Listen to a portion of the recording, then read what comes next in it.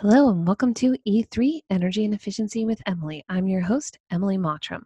This podcast is all about architecture, building science, and female entrepreneurship. So prepare to get nerdy.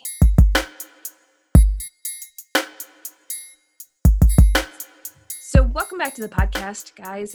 Today we have Tracy Reed on, and we're going to actually talk about something we haven't talked a lot about on the podcast, which is something that we have in common, which is a lot more with multifamily housing. So you've heard me talk about my unpopular opinion that maybe everybody doesn't need a single family home, but we haven't talked a lot about what the other alternatives are. So today I wanted to, of course, bring on another female entrepreneur onto the show, someone in the construction and design industry, but also to talk about some of the different ways that we do that. So Tracy, welcome to the show. Introduce yourself, tell us who you are, what you're up to, and we'll just get talking. Awesome.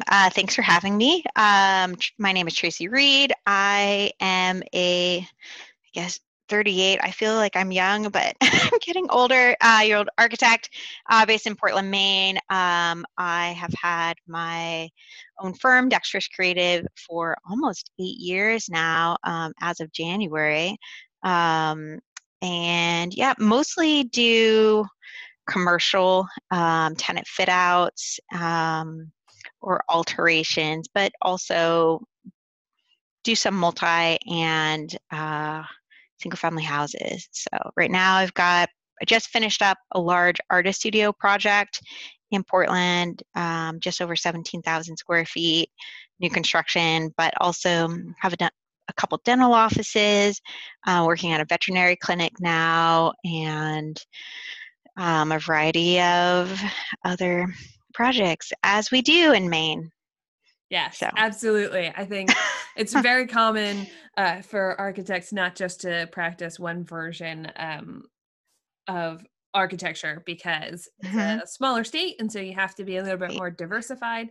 But I think one of the things that comes into it, and whether it's multifamily housing or some of your tenant fit outs, is occupants. And so I know you've done a lot of research over your career and the stuff that you've been doing about occupants. And so can you tell us a little bit more about how that has implications on the built environment that you're providing?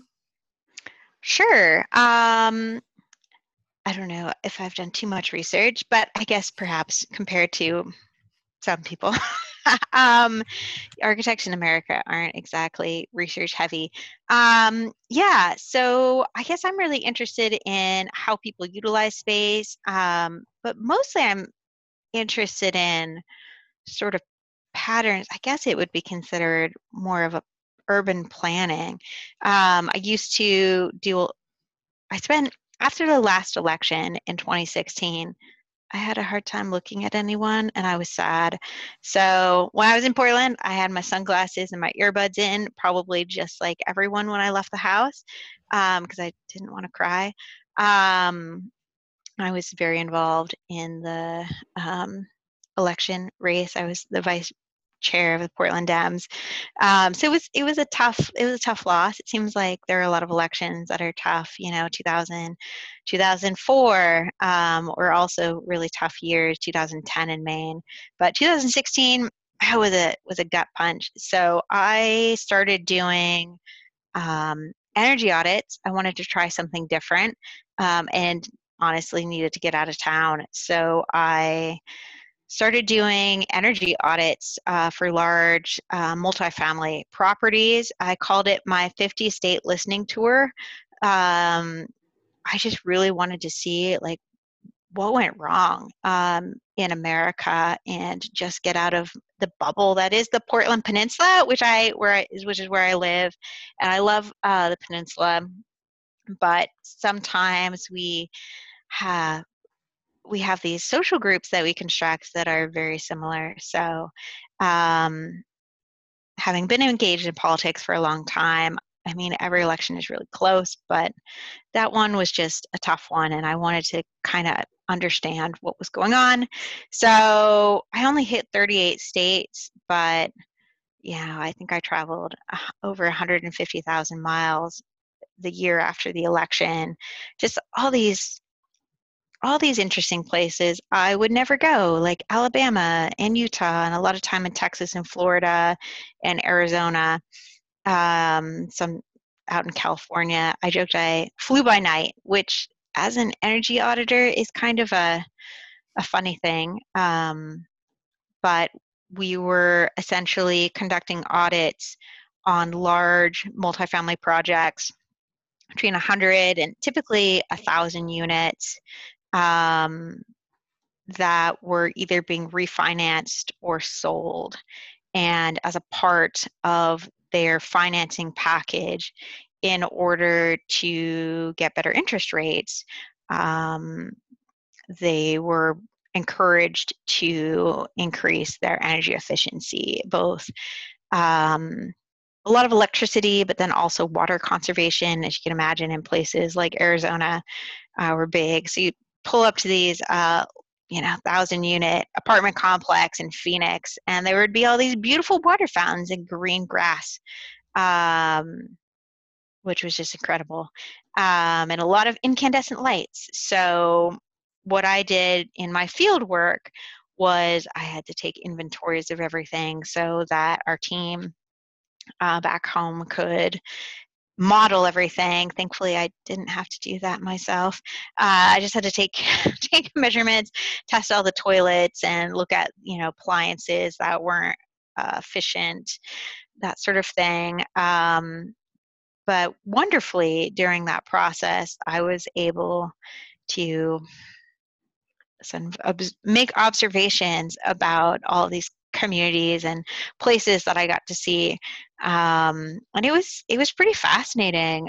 Both more on, like, I guess maybe a macro scale, just a lot of these some of them were affordable housing, but most of them were market rate, some were luxury um, developments, and it was just fascinating. I mean, I spent my days like opening everyone's refrigerator and like going through their bathrooms essentially, because I had to take serial numbers down, and model numbers. And yeah, it's funny. The New York Times yesterday had a article, guess which candidate this person supports based on the contents of their refrigerator. And that reminded me a Interesting. lot of like these sort of regional, um, yeah, obviously in the South, there's some incredible cooking, and um, well, in a lot of cases down south, like I would usually be going around with the facilities um, maintenance guy. There were, I think, maybe 2 or 3 women that I came across in the year and a half that I was traveling. Almost all guys, though. I learned to speak a little Spanish. It's interesting. I'm a quarter Korean, so sometimes I'm like slightly ethnically ambiguous. So that worked out well for me. In Arizona and Texas, sometimes people would think I was Mexican, which was great because I was entering people's homes, and everyone obviously has noticed, but they uh, sometimes a family member gets the notice and not you, and people are on sleeping meds. So there would be, despite, knocking, announcing ourselves and these notices, sometimes you would be in someone's kitchen, taking these measurements, recording these light fixtures. And 10 or 15 minutes later, someone comes out of a back room that has been sleeping, and you're just like, oh my God, I'm so sorry. Fortunately, I'm I'm like 5'2", and I'm pretty nerdy looking, so I don't think I look like very threatening physically. It wouldn't take much to knock me out, but I noted, after the election, it was definitely when I would pull up. I had my clipboard and my silly uh, water. I had a gauge to measure the gallons per minute of water from the faucets and things like that.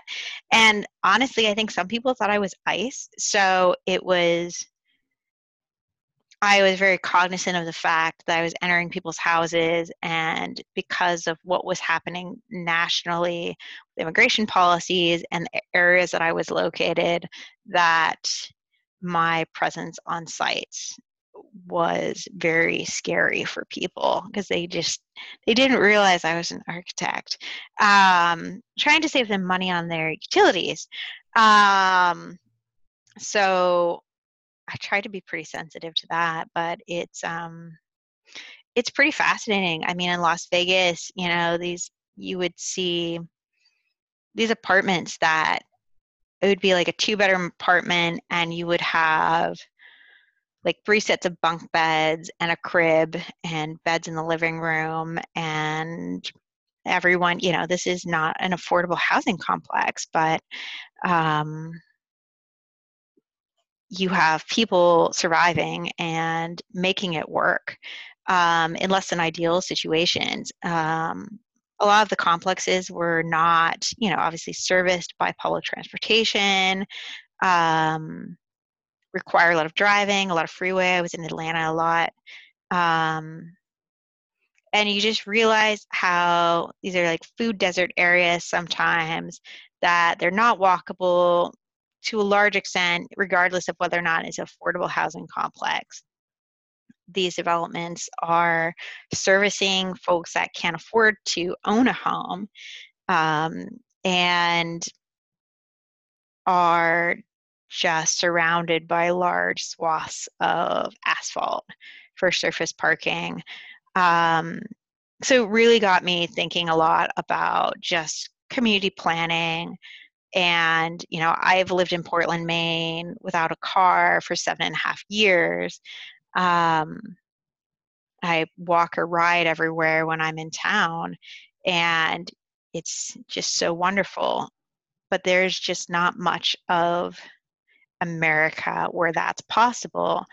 Car ownership or vehicle ownership is really expensive. And in addition to helping the environment, I'd like to think I'm able to save a lot of money personally. So, we have populations of people that, I realize in my work was at the time focused on helping people save money on their utilities. And a lot of them, like down in Arizona and things, will have a gauge in their kitchen largely, where you basically are prepaying electricity with like putting a credit card in, and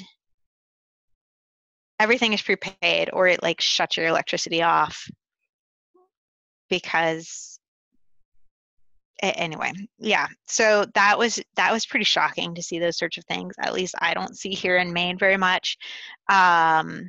Literally people feeding the meter to the utilities or losing power immediately. Those sort of setups are just, again, not something you see here. So it was pretty eye-opening to have that experience and just see how challenging it is in these communities. Again, I'm a huge proponent of density. I purchased this single family house in August of 2019 where I lived, and converted it to a 2-family, which has been wonderful. I finished the project last March, right before COVID hit.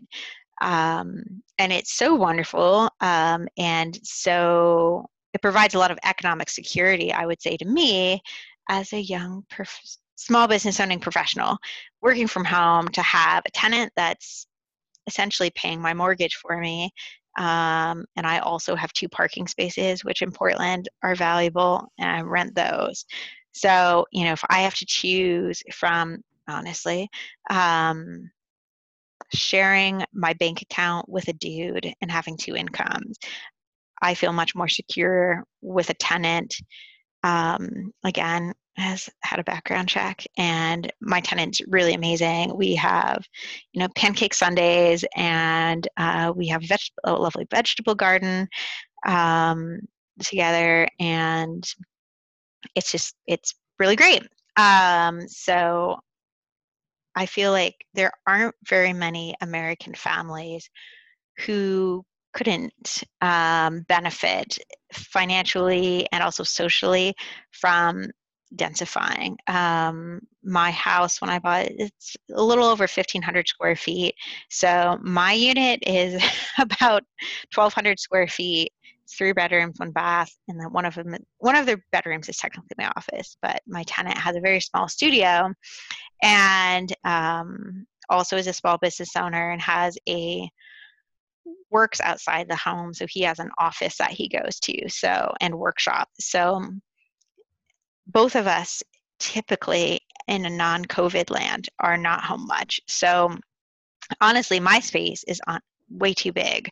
I could honestly, if it weren't for my massive 77-pound dog and cat, I would probably live in the studio, which is a first floor studio. And I will probably at some point, if I continue living here as I get older, utilize that because it is a first floor studio with a full bathroom. So that's partly also my aging in place strategy. Or someone else's, because again, we are a graying state. I am grading. That's one thing we all have in common is we're getting older and our knees are going. As I mentioned, when we signed on, my dog Blake, who is 77 pounds, just tore his meniscus and is going to be in a sling as of next Friday when he has surgery. So I'm not quite sure how I'm going to lug him up and down the stairs for a month or so. So it is one of those reminders that someday that might be me. But yeah, again, we're so lucky in Maine and specifically in Portland that I can walk within 3 blocks to 3 different grocery stores that are organic and have vegan options and local produce, and the symphony, and the art museum is less than a mile away, and the ocean and all these things, and it's so wonderful. And part of the reason I moved here from Washington State in 2003 is because it seemed like a place where you could live in a very sustainable fashion easily.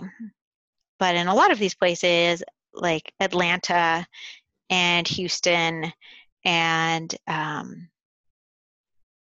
Dallas, it's Philadelphia, you spend hours in a car every day. And again, a lot of these workers they don't have a lot of extra income to be spending on, gas, which is just really volatile. Yeah. So it was just, I think that experience, it was a really wonderful experience just to talk with people. Again, I was, they were stuck with me for like 6 or 7 hours while I was going through these buildings. So I would have a wonderful time talking with these facility managers about their community, and obviously I'd meet all these wonderful, wonderful people. I saw, especially down south, like a lot of living rooms, when you walk in, there are framed pictures of young Black men that are on the coffee table, and their sons and brothers and fathers who have died. And it is shocking to be confronted with that on a daily basis as you're just going through, and apartment after apartment that you're going through, you see these tributes that you're just being so close in these people's houses. Granted, I was only in each unit for like 30 minutes.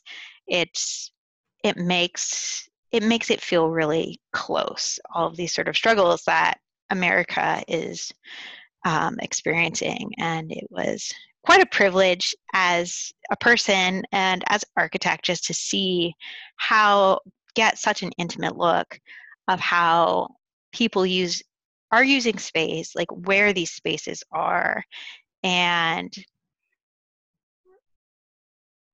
just try to think about like how we can better serve people. I think Um, with the election and everything that's going on right now, and talking about this and how, when I do say like, oh, maybe everybody doesn't need a single family home, like you brought up so many great points. Like you bought a single family home and you converted it into 2 units. And we mm, don't live, multi-generational anymore like they, right. used to do. And we have all of these socioeconomic issues that are related Yeah. to some of these housing developments. And I think as architects, maybe we've always been interested in some of this urban planning. I mean, if you look back at Hmm. some of the architectural greats who tried to create these things that they thought were utopias, and then Right. also wonder if, that you touched on some great points there, which is like, we know what we know, right? We know Hmm. what our basis and our experience is. And so you were able to go out and go into these different areas and see. Right. For a number of years, I did the same thing, energy engineering, spending a lot of time. Most of what I did was low income affordable housing units, Yeah. which is yet another demographic that we sort of add into that, especially in Very areas that have valuable a very to like valuable. see the inside. Like you're not just designing for a Vesta or a client who's like, we need 10 units on the site. That's a different, that is, that's one, that's your program. That's great. But having spent hundreds and hundreds of hours in these units, seeing how they're being used in real life is an incredibly valuable part to your practice, I'm sure. It's extremely valuable to have that level of contact with so many more people, right? Right. So like, if you're just designing single family homes, maybe you do a certain number of them every year, but it's pretty low, Hmm. and you have kind Right. of a typical who wants to either live in Maine or move to Maine kind of Hmm. atmosphere. This gives you the opportunity to also talk about other strategies and to take another step back and look at that socially, which is, you know, it's all well and good, like you said, to create a program like we need 10 more units, but Right. to create neighborhoods. And so I even find that with what I do in my practice with doing, zero energy homes and a lot more residential and to creating these neighborhoods is we don't want to create subdivisions where we just have all these houses stacked together. We want to create neighborhoods of like-minded individuals. And these bigger community projects should be the same too. And like you pointed out, the just, yards of asphalt and stuff. We did projects all over the country as well. And I remember distinctly we were out in California and we were doing a xeriscaping project Mm. because Yep. they have a That's drought huge. Yeah. area, right? And they just have all of this grass all through Yeah. this Right. complex, right? And they're not Hmm. using it, so we created a field so that the kids that lived in there, have like a soccer field and all of that. Right. And then we got rid of a lot of the grass because this housing authority was watering just Right. yards and yards of grass. And it's like, And how do sometimes it's we like 3 or 4 feet strips next to sidewalks that aren't really getting utilized. So, right? right. So So provide a playing field because provides an it's nice to have, experience for right. those Exactly. people who live there. Like, Right. what experience are they really getting out of the grass strip that's next to the sidewalk, Hmm. right? Like Right. maybe Exactly. You it's could better to plant plant food there. trees and shade or Right. gardens or, Right. all just this Yep. expensive, like grass is cheap, right? So, okay, yeah, Hmm. it's cheap to put in, but it's not cheap to It's maintain, so expensive to it's maintain. Absolutely. especially in drought areas Hmm. where you have to water it, right? So now we've got Right. this additional utility that we're watering all this space. And so we're not thinking about our community. We're just like, oh, we'll plant grass. And Right. maybe it's this architecture profession that we're I don't know, into the aspects of the anthropology of these communities, right? So like what Hmm. does the community actually want or need? And like you said, there are different areas where, we were down in Austin, Texas, and like it's just spread out, 1 story, 2 story, Right. maybe flat living. Like, is this Hmm. how is this, and it's only broken up by family or elderly, like those are the only two classifications we have. Like, well, Hmm. do we really, like, what goes into it? From my Right. aspect, we were doing a lot more with the energy engineering, so I was both data collecting on site, which was great, like you said, to have access to Hmm. these spaces, but then also doing the energy The modeling. projects. And as a person who's really interested in it, there are 8 climate zones in the United States. And so for me to see Mm-hmm. how they operate, so to like in Austin, Texas, we were talking about dehumidification because healthy indoor air quality and moisture are an issue.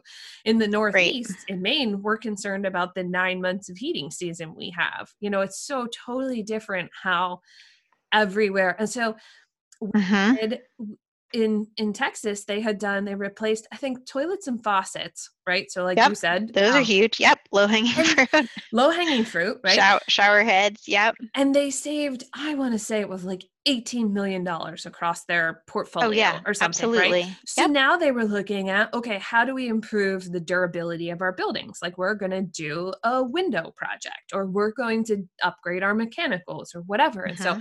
was really interesting to me to see how some of the energy aspects were then rolled into the durability of the building and the quality of, you know, the spaces and what they could do with it. And so it's a multifold process. But I still Mm-hmm. think that um, the one thing that they weren't really looking at was the communities that they create. And in some cases, you know, like you said, you'll have some like-minded individuals. You'll go into their units. They've almost kind of created their own neighborhood within the piece that they live in. But if we're really going to push for this, you know, maybe not everybody can afford a single family home because that's the reality in our country, right? I How mean, do we in create? Portland, a single family home, like on the peninsula, you're starting at 500,000 to just basically get a gut job. Right. So, I mean, there are very few people who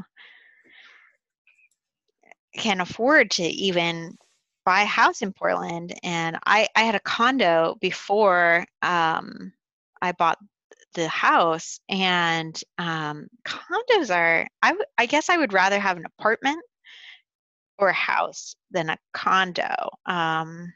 The structure, it's a really interesting thing, the idea of the self-governing structure. Um, but it can be definitely challenging. You hear all these sort of horror stories about um, just strange politics in condo associations. And it doesn't take much to have someone, especially as someone in the built environment, um, it's definitely hard sometimes to feel like people often don't want to pull permits for things or don't understand zoning, and trying to be that sort of, when it comes to prioritizing community maintenance or being the reminder about things like we need to pull a permit for that, it can be pretty uncomfortable in the association. um, so especially for small ones, like we had 4 units in our building, and 2 owners could make decisions for everyone, and that's can be uncomfortable. So I think perhaps with some of the bigger buildings, if you have a strong personality, um, just sheer numbers are able to kind of equalize. I would say, though, in terms of the sort of community, uh, my biggest thing is, so I'm a member of Portland Community Squash, which is a nonprofit in Portland that we play squash, and we also work with a lot of kids in the school system. We have junior programs. It's called Rally Portland, and all of our adults are either mentoring or volunteering at the facility in some way. So like we start with our kids when they're in 6th grade, and we mentor them, the single student, through college. So it's great. You kind of are able to develop a relationship with that student and their family as they're essentially going from middle school through at least their undergraduate education. Um, and it's been interesting watching that organization mature. I think it's been 3 or 4 years since we've been in our current building. Um, but our goal is that our membership and our organization should reflect the demographics of our city and our public schools, which squash typically has been kind of a white one percenter group, kind of like the profession of architecture. And one of the things that's so wonderful about our squash group is that we do have such a diversity in ages, political viewpoints, and just all of the other wonderful things. One of my squash buddies is Andy, is 84, and he is very good and he can beat me. And, again, we have kids that we call them the farm team, which was made as a joke as like the up and coming team, but then we actually decided it's kind of cute. So we should actually bring them to farms now as part of the program because they should learn about where food comes from. So we kind of took it as kind of like just a saying and made it literal. They are the farm team. So we have the elementary school kids through, again, folks like Andy who are in their 80s and are still competing nationally, which is really badass. But it's, I think, and, we have Democrats and Republicans, and, a lot of our kids in the Raleigh Portland program were either born out of the U.S. or parents have come to Maine. My student's family is from Somalia. Her grandfather is in a refugee camp, but she was born in the U.S. and she's now a freshman this year. Tough year to become a freshman in high school. But I think just seeing so many different people part of a community, and we don't all agree on everything all the time, but still are really respectful of each other, is something that I really value. And even though, surprisingly, I live in the Portland Peninsula, my neighbor next door is a Republican, Louis, and he's very nice. And we have a good relationship. Nonetheless, I have my Joe Biden and my Sarah Gideon signs in my yard. So I guess I would say, and so my neighborhood is oldest neighborhood in the city of Portland, largely, and my house is actually the oldest house in the city that was built by a Black family and is still standing next to the historic Black church. But after the African American community moved out of the neighborhood in the early 1900s, either moving up to the Hill or the St. John's neighborhood, because many of them worked in the railroad. A lot of Italians moved into the neighborhood. So one of my neighbors, she's in her 80s, Assunta down the street, is Italian. She's the last Italian that's like from Naples, Italy, on the street. Her husband, who came here when he was 14 and had lived on our street since he was 14, died last winter, which was really sad. But she's wonderful. I had 38 tomato plants this year, and so I've been making a lot of sauce. So she's been really sweet. She always brings me Italian cookies in the pandemic. And I have had over 200 cucumbers in my yard. So she's always taking my cucumbers, which I'm thankful for, and giving me advice on how to make better tomato sauce, which is really sweet. So I do really like that sort of, there's like a mix of all sorts of things. There's a lot of tradespeople. We have a mail woman that's down the street in her 20s. My tenant is a floor finisher. One of my parking tenants is a landscape architect. We've got just a really nice mixture. Louis is a plumber of just all different folks in our neighborhood. And I think that's one of the things that makes it vibrant.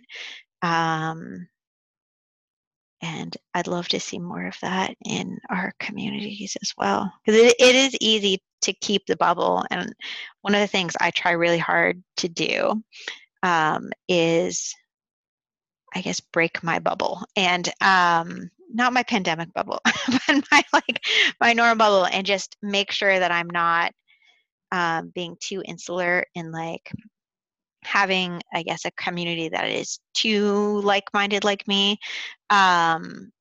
Because I think being, oh God, like this summer, my only pandemic friend was a Republican QAnon conspiracy theorist, which was a tough one considering I'm a very progressive Democrat. Um, and we were largely able to have civil conversations, but I did get canceled recently, unfortunately. But it again, we both did value for our summer of tennis the being able to try to find the commonalities that we have. Honestly, I would say we all have more in common than the pundits would and the news would sometimes like us to believe. Um, Certainly. I think that yeah. our news media, and especially around election time, I personally am really annoyed that you can't opt out of all of the flyers that they put in your mailbox, right? So I think I have a brick of flyers at this point between my The easiest husband thing is and to I. vote early because then we take you off the list. Hey, that's great information to know. I would Yeah. definitely have done that because the environmentalist in me is like, Oh, how yeah. many trees did we kill for you to send Right. me all of these? And At least for 7 flyers, because that's how many contacts it takes to like encourage most average voters to come out, which sounds crazy. It's a lot of contacts. But yes, the Secretary of State does provide updated information. So I always try to get as soon as absentee ballot requests are possible. I always submit mine and then return it because after the Secretary of State updates the lists, campaigns who have limited resources will pull all the people that it shows have returned ballots because we shouldn't waste our time calling people who've already returned ballots. It's too late, regardless of how they voted. So that is an easy way to get pulled off is to one, have a party affiliation, because I think sometimes people feel if they're unenrolled, if they're independents in Maine, that they, I don't know, that it's better. And I mean, again, party affiliation is up to each individual. However, independents or unenrolled people get hit by both sides because they're in the middle typically and they are up for grabs. So I joke with people. Sometimes people will be like, oh, yeah, I'm independent because I don't want to have to deal with all the party stuff. And I'm like, actually, you're going to get hit with twice as much because everyone is trying to vie for your vote, which maybe that's flattering, but you will cut your mail in half if I you think enroll in a party.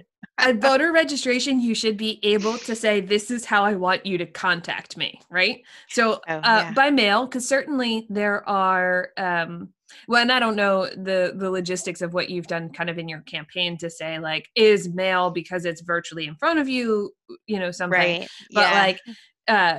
for me, anything that comes in my mailbox immediately goes into my recycling bin because I'm Oh, like, yeah. Me too. okay, Yeah. I just, I'm whatever this flyer Mm-mm. is, maybe it's going to catch my attention, but I'm going to go somewhere else and research what it is that I want to know. And I think Oh, this is yeah. The more personal contact, the better. I mean, obviously, doors is number one, and then phone calls is number two. Yeah, I mean, it's pretty low. I always think too, people hate ads on TV.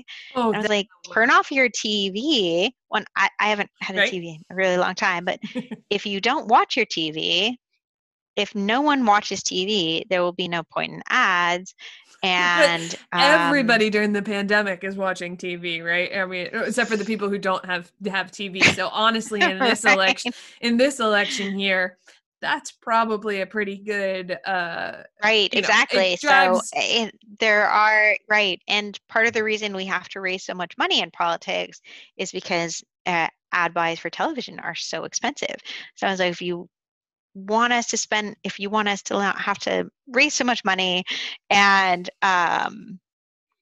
not be bombarded, then the easiest and most effective way to reach voters is to go door by door canvassing, which is really cheap because then you just have to smile and maybe you have like a little palm card that you could leave with them, which otherwise would be mailed. But that's the most effective neighbor talking to neighbor. I've been making a lot of calls at night for Sarah Gideon's campaign, and we're like coordinated. So technically, like we're calling for Sarah Gideon, but we're also calling for Shelley and everyone else, Joe and Kamala, and up and down the ticket. So we try to make it efficient because again, there's only so many people that are volunteer. But yes, it is a lot of pollution. It is. I But know, elections are important. it's frustrating, and elections are extremely important, and people should get out and vote. And last night at the Fine Home Building Summit, so I've been going to the Fine Home Building Summit and the Oh Maine yeah. Indoor Air Quality Virtual Summit, this Yes. year. And so Yep. last night, Ted Benson on his T-shirt, it said, "Oh my God, just vote already." Was the T-shirt Right. he was wearing, because voting is so important. And unfortunately, Yeah. for me, some of the ways that they send the information is just more frustrating than anything else. It's not going to keep me from voting, of course, but I wish that the way that we kind of approached it was somewhat different, because I understand why you have to do the things that you're doing, but at the same time, it's so frustrating. And I'm sure that I've heard it from everybody else. They're tired of the TV ads, or they're tired of the flyers, or they're tired of the calls, or they're tired of the text messages, or they're tired of the roadside signs, and all this stuff is, and knowing people who are from other countries who are like, gosh, the way that you do your elections and the stuff that it says on the, TVs, and, watching the debates, or, it's so hard to find under all this person voted for this or that without kind of the context to the way our politics work in the United States. Right. It's hard to find where's the bottom line? What are the, 6 main points that this particular person is going to fight tooth and nail for on, because sometimes in politics, it's, I will support your whatever bill thing that you have if you support mine, because those are the things that make the most sense. And it goes back to a lot of local politics and being able to do things on a local level, because just like we talked about with housing, things that are appropriate in certain areas or in certain cities, or some things are built around New York City, which has a huge population. And then so for a couple of years, my husband and I lived in Rochester, New York. And so some of their policies are built around the city, which make absolute sense for the city, but don't make a whole lot of sense for the rural population of the rest of the state of New York, And so it's in politics, I feel like it's similar, is, local government and what you are able to do there. But on the political realm, it's also super frustrating to me from the energy perspective that if we're going to have codes, then everyone should have to adopt it, and you should have to continually adopt it as progressive, as it progresses so that we're all getting better at, efficiency or safety. We're finally on 2015. I know. We got to 2015 in 2020 from 2009, which I don't even remember when we adopted 2009, but even then, 2010, I think. You're not necessarily required to do it depending on where you are, which is there's definitely a lack of enforcement of MUBEC, the Maine Uniform Building and Energy Code, in certain parts of the state, especially smaller parts. A number of years ago, I was engaged with the Maine U.S. Green Building Council and would go up to Augusta to lobby to try to encourage expansion of MUBEC, as our Republicans friends and legislators were trying. And oddly, the realtors, I don't get that, were trying to provide more exceptions for like smaller communities. And it's so funny because I always tell people, I was like, look, building codes are your base. They're the bare minimum. Like with the energy code, I mean, we're still in 2009 with the energy code. We didn't adopt the 2015 version of that, which I think does have some higher insulation levels. Not but higher it's even insulation levels, so, is it but not higher insulation? they Okay, have lower air infiltration rates and the requirement to move got from it. visual inspection um, Like a blower dough? to an actual blower door test. And this is one of the Interesting. things that I find frustrating, especially in the single family realm, is that it's wonderful and terrible all at the same time that building a house is somewhat accessible to anyone, right? So there are Oh plenty of yeah. homeowners The big box retailers, I mean, who they build just their own go and houses. yeah. But there's so many different products, so many different hmm ways to put things together that has made it so much more complicated. I mean, even me as an architect, hmm where I say, I get trained on this. I do continuing education. I understand hmm building science on a level that most architects don't, because it's something that I really care Oh about. yeah. Is hmm have we transversed to the point where it's not really safe for someone who's not in this build environment to hmm actually build things anymore? And part of the problem with the trade industry having a lack of people in it is, because it has been accessible to other people, have we not raised the bar in our own industry to pay Right. those people more? I know it's expensive to build, and that's why Yeah, we we have no talk about. contractor licensing or training in Maine. I mean, Right. I lived in Massachusetts when I was in grad school, and they actually have contractor um, licensing there, and it's wonderful. My ex-husband was a carpenter and did got his license when he was there, and it was really great because they teach you how to go through IBC and like look up code Understand stuff. the Yeah, right. Yeah, I mean, our Uh-huh. That weather would be is. so valuable in Maine, even regardless of like the sort of complexities of like envelopes, right? And like the silly things like windows, like how do we detail a good window? I mean, I think probably 10 architects would come up with 15 different ways at least. Oh, at Um, least. at least, right? But again, I see largely because most of my work is in commercial retrofits. There's even ADA is just like a huge thing that I'm really passionate about. But it's shocking, even though it's been 30 years now, just even like knobs. You see knobs all the time and commercial projects, and it drives me crazy. It's so easy. It doesn't cost anything not to have a knob and to do a lever handle. But there's so many people that are impacted by that with arthritis and other sort of any sort of other mobility impairments. And it's so funny with COVID too. I joke that maybe some of these ADA requirements will stick because I can open a lever handle with my elbow, with my knee, with my shoulder, like I don't Well, have to with my foot, like and carrying a baby. Like, what is the inconvenience to the rest of us to not do that, right? oh, I mean, I mean, well, I will say my big S dog, sorry if you have to bleep that. He's 77 that's pounds. fine. He can open a lever handle. And that is the inconvenience that I have experienced since I have lever handles, is that my dog, he has trouble pulling, but he can push down and push Push out out. any door, right? He's tries really hard to he knows what to do, but it's hard to like stand up, push down, and then pull. That movement is something, thank God, he has not mastered. But it is amazing to watch him try. All the contractors next door, because obviously my exterior door opens, um, pushes in. So, but the storm door on the outside pulls out.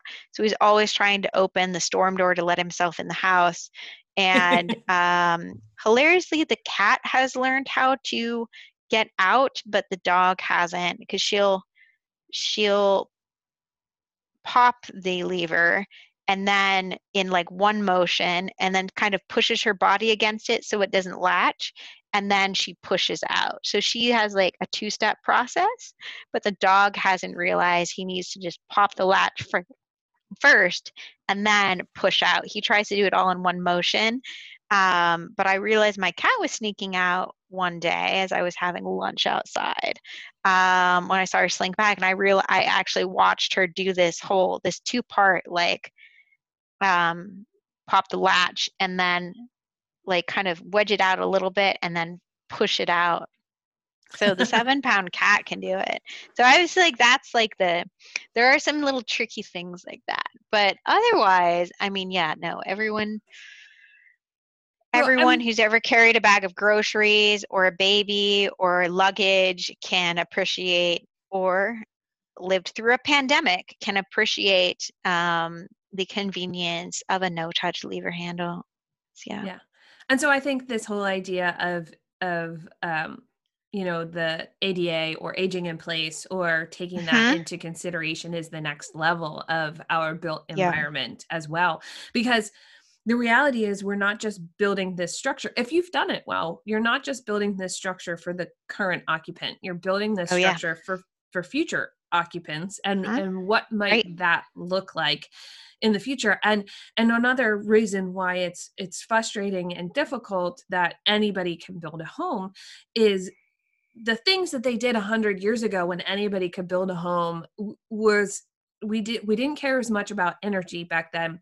So our buildings dried out because they didn't have insulation in them. They were drafty. You owned the back 40, you cut down your wood, it was well, we don't have that anymore. And energy costs are really expensive. And if you're still building it the way you were building it 25 years ago, but you're also like, well, I still have to save energy, so I'm going to put insulation and everything in here, then you're actually reducing the durability of the structure that you're building. So it's great that you can creating moisture issues. Right. It's great that you can build it and it stands upright. But if you don't understand, and I say this, like you said, because we don't have licensure in the state of Maine for builders, but also there are a lot of architects that don't understand. We also don't have continuing education requirements. Correct. Unlike some states. So we're doing a disservice to our professions and the built environment across the whole is that we're not requiring continued licensure, continued education and everything, that as the products and the things that we build with change, we need to know what those changes have an effect in our buildings. And it also forces the issue that I keep coming back to, which is not everybody can afford to build a single family home. So if we're not all stretching the dollars building bad things, what dollars can we then use to provide communities where we do have, you've created a single family home that's now a two-family structure. We've created, you said you moved from Washington, and, San Francisco has the problem where I think the maximum level of building for the most part there, I think is 4 stories or something. So it's a that's largely most of Portland is 4 stories on the peninsula. My neighborhood is 65 feet, but most is 45 feet. So which includes your elevator overrun on in the R6, which is most of the peninsula. So that's a pretty tight floor to floor. If again, when you get to floor stories, if you're required by IBC to have an elevator, having your top of your elevator tower parapet at 45 is tight. Well, yeah. And so, we've created these low areas. We haven't built up certain cities. We don't have anywhere to put people. What's the density? Like, let's go ahead and improve tiny homes. Like, I don't get this whole thing, tiny homes and ADUs and improve the density. But as we're improving the density, as we saw from COVID and this idea that people are leaving cities, is we also need to take into account our air quality and the fact that the reality is we spend, it's funny because we used to say 90% of our time indoors, but if you think about 90% of your time indoors, that means you spend 3 hours a day outside. And I'm sure during the pandemic, plenty of people who haven't spent 3 hours a day outside. I haven't spent 3 hours a day outside. every Right. day, right? So it's really more like 95 or 98% of your time Hmm. indoor. I mean, it's even if you're just a lucky person who decided to go for a walk at lunchtime, like, Right, right. and so Yeah, no, I'm very lucky. I mean, I live in town, but I have about a 700 square foot yard, in addition to my parking spaces. And yeah, I probably am averaging 3 hours out because I eat breakfast and lunch, and I take and cat's on a leash, and the dog hangs out in the yard. In the afternoon after work for a little bit. They insist on it now, pretty vocally. Um, it's just like even the cat is just like "Meow," and it's really upset. They like know when the end of the day is, but it is true. I would also say, what's kind of interesting, my lot again is the oldest house in the neighborhood, um, from 1844 because we had the fire. But one of the things I love about it and bought it is it touches three of the lot lines. It touches the back and two of the sides, at its widest. So all of my land is at the front of the lot, which is really valuable because I think if I have, like most of Portland now has a 10-foot, or 5 foot, I guess you could say, setback, cumulative 10. And you can push that to one side. It does create fire separation issues. But what's wonderful about having all my lot in the front is, again, I was able to grow 200 cucumbers and plant 38 tomatoes, and I have two little patios and all these things. And it's very interesting because being forced to hang out in my front yard also is very social, sometimes more social than I like. But in the pandemic, it's great because I'm always in the front yard. So everyone, my house is probably set back about 40 feet from the street, which again, the zoning would require it to be right on the street, less than 5 feet off the sidewalk. So I'm grandfathered in because it's so old. And it's interesting living here, I actually would become an advocate of pushing, houses to the back, because the front house is, I joke that the front of my house is for the we, the back is for the me. Um, Even though I have no backyard, but I think about it, I spent a lot of money this spring installing a period appropriate fence because I'm next to a nationally registered building, and had Gnome Landscape add a couple patios and granite curbing and all the things. And it was kind of a no expenses spared project. Thankfully, with COVID, it felt extra worth it, one could say, because I feel obligated to spend, 3 or 4 hours out because I work from home and we're all stuck at home so much. I feel like the least I can do is hang out in my yard for a couple hours a day. So we're usually out by 6, in the morning, which now is pretty dark, but I have a couple lanterns. So I sit and I journal on my little table. I'm lucky too because I've got the contractors outside, putting up the Covetrus, North America headquarters and the Brutel. So they get to work largely between 6 and 7. So even if I'm outside at 6 and it's dark, I am definitely not alone. There's like 100 workers outside my door.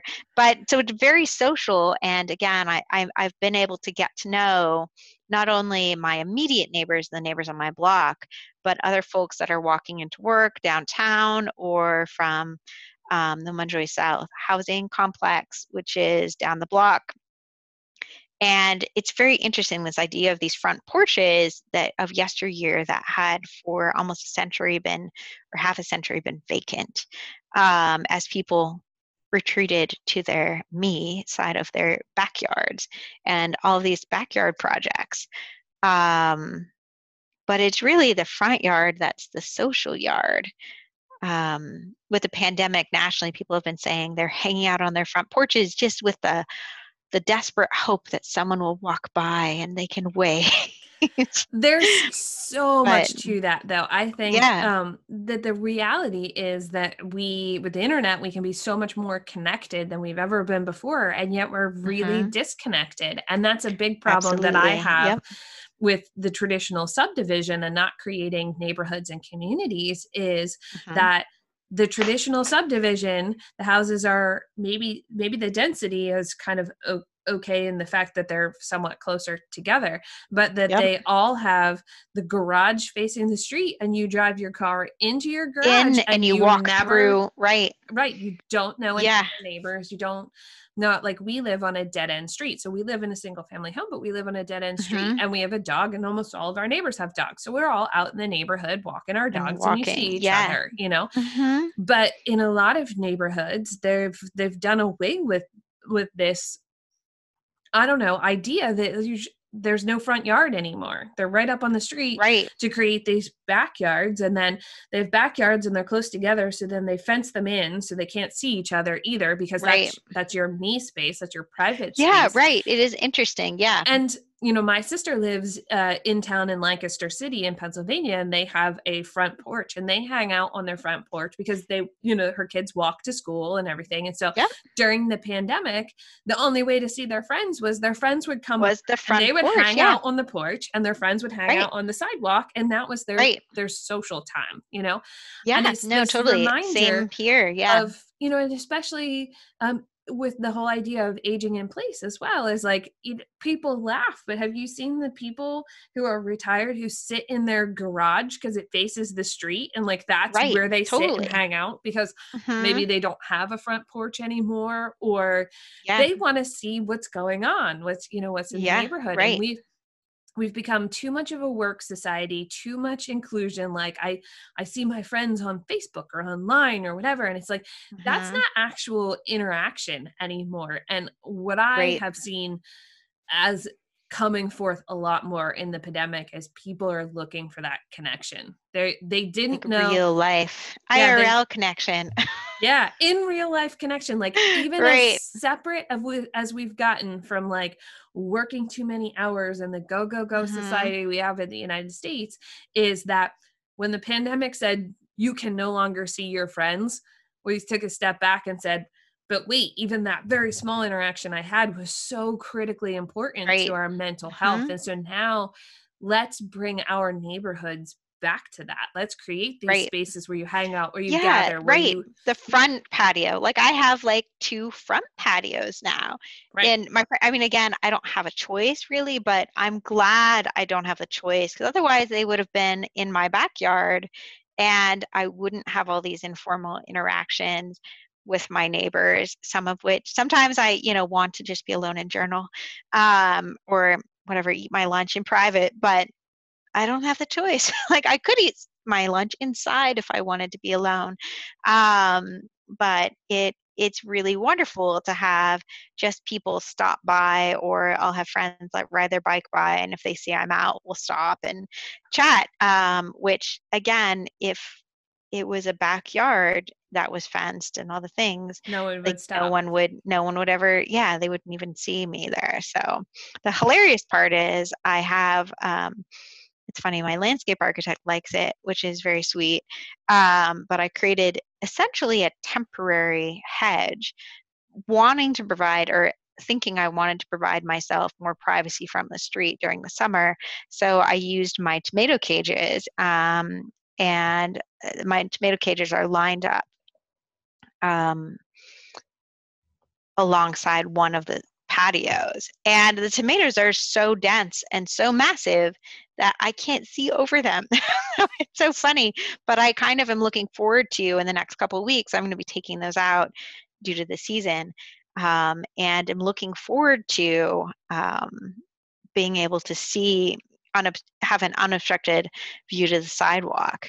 The nice thing about having front patios as well is Space Gallery, which is a local art gallery and performance space in Portland, is also commissioning works of art in spaces downtown, and has selected, due to the historical significance of my house and it's the neighborhood, my house as one of the installation sites. So as of the 9th, my front yard is going to be transformed into a essentially walk-through gallery each night, and there's going to be there's an artist that's working on an installation related to Black soldiers in the Civil War. 3 of the original inhabitants' sons, Abraham and Harriet Niles, who built the house, 3 of their sons fought in the Civil War. And I think it's going to be a pretty spooky installation because there a lot of Black soldiers kind of bizarrely worked as grave diggers. So I'm guessing the artist hasn't told me yet because she wants it to be a surprise, and I've told her she can do absolutely anything she wants with my yard. But I imagine there will be some coffins in my yard, representative of the graves and the bodies that, and the lives that were lost. So I realized that during the 3 weeks that this exhibit is up, it might feel disrespectful for me to be spending all this time in my yard, and I might conveniently will also be cold, but I think it would probably not be possible to have this sort of public exhibit in my yard that people will walk through if my house were again pushed on the street and it was a backyard, because it will probably still feel uncomfortable for people because they will have to come in my picket fence, in my picket fence via the gate, and they'll be very clearly, I would say, we always talk about in architecture school the arrival sequence, and again, I can't take credit for it too much, but my house has such an incredible arrival sequence because it does not, like, the worst, I always say the antithesis of arrival sequence is you drive into your garage and enter like via, a pile of unorganized, like discarded, unused things in your garage, into the house.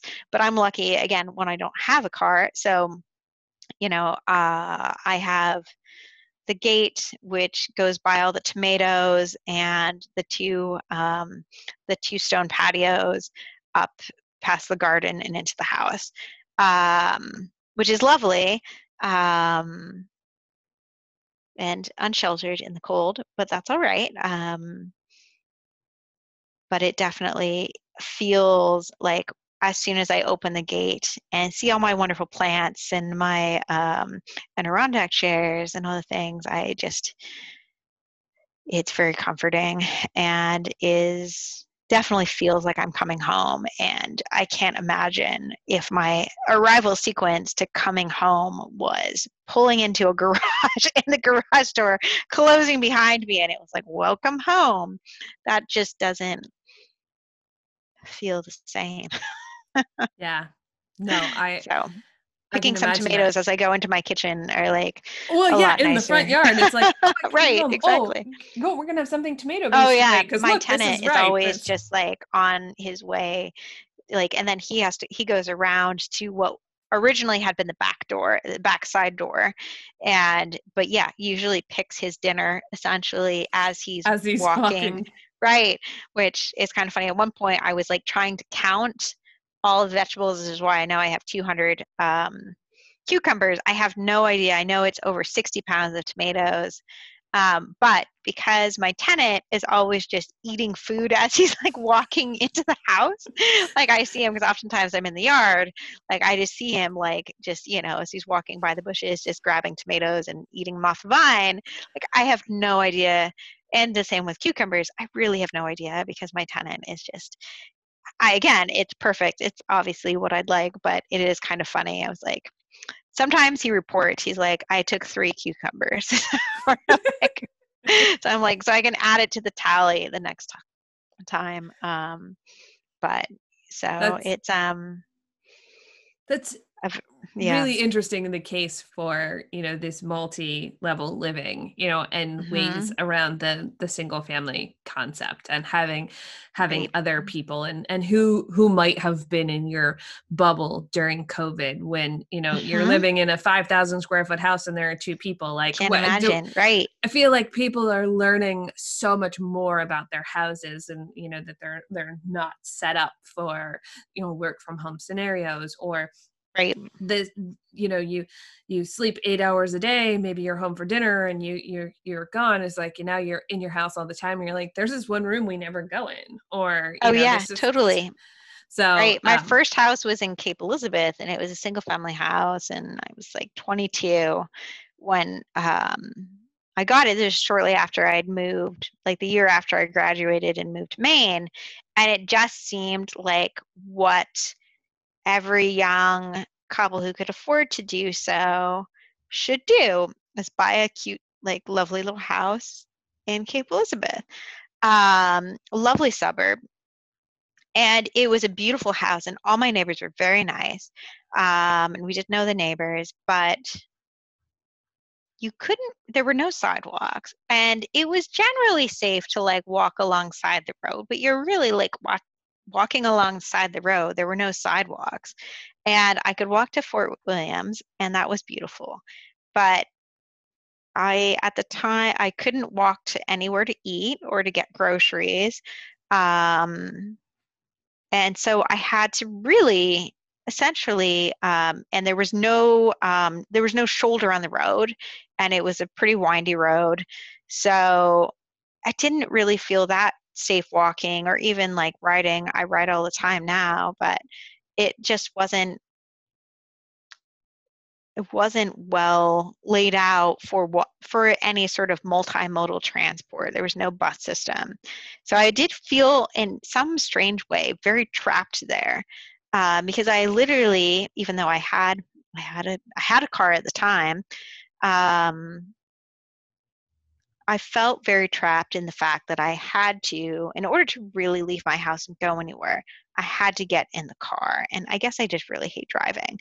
But the idea that I had to get in the car, and honestly, when you're in a car, I just I really just don't like cars.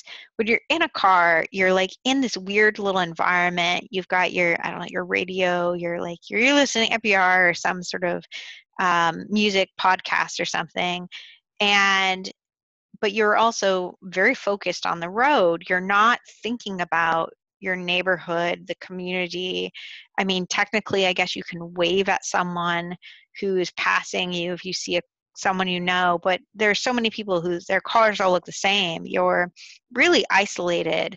Whereas when I walk in my neighborhood, I probably see two or three people I know, um, just casually walking down the street, and they're unintended casual interactions, but I just don't get that, like sort of it creates that sort of sense of community, just being out and about. And if you're just dependent on cars and everyone's in cars, like everyone sees me, and I kind of joke, it's even when I'm riding a bike, I would rather walk than ride if I can, because I can, it's easier to stop and chat with people. Even as a riding, it is, I don't want to say that in car driving, you're definitely probably the most alert and focused and trapped in your aluminum and glass bubble.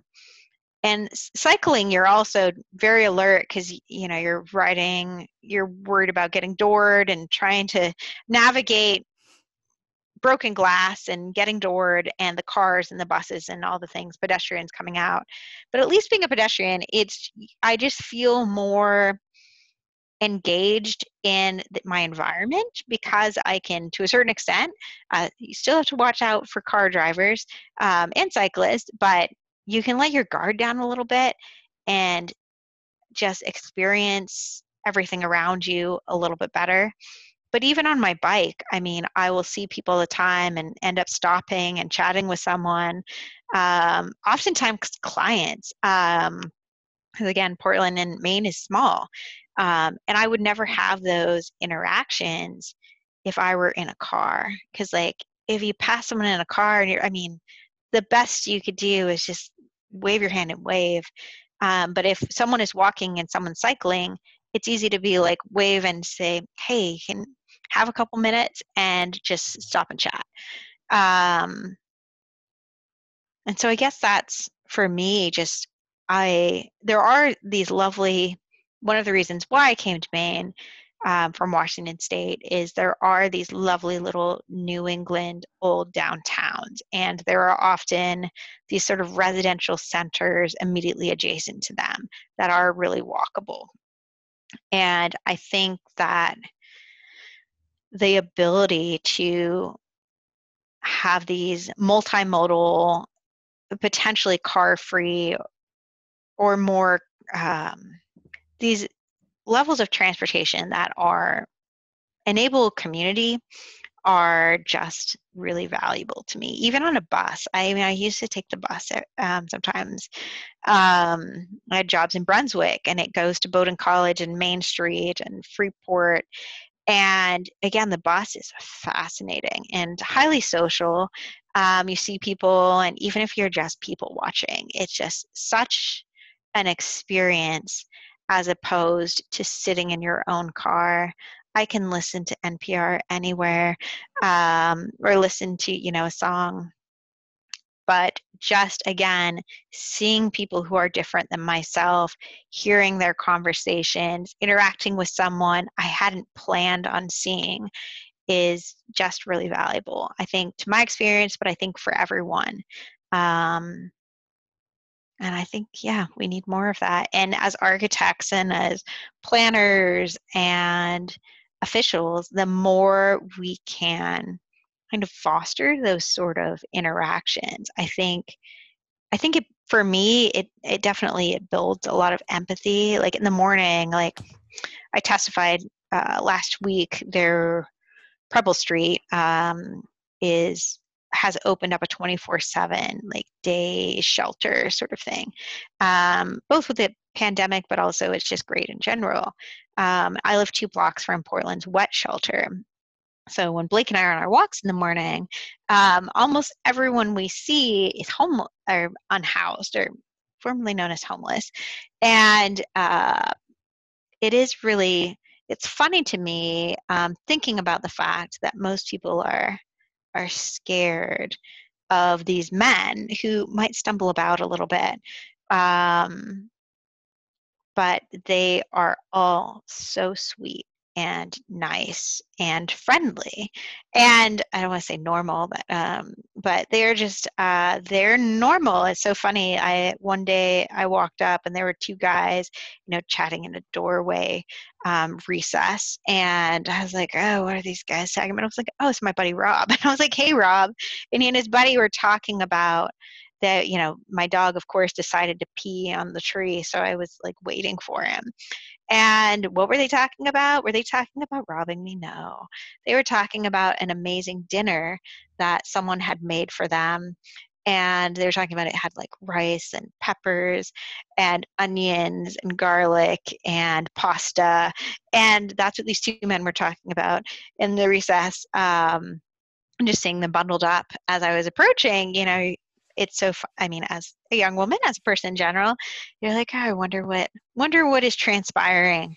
But it's just so funny when you actually stop and listen. You're just like, oh wow. So I joked, I was like, that sounds like a pretty good meal. Nice to see you, Rob, because it's this dude I see all the time. And he's like, yeah, it was a pretty good meal. So I guess, yeah, I think those interactions, just getting to know each other, I think we realize, again, we have so much more in common than we sometimes, yeah.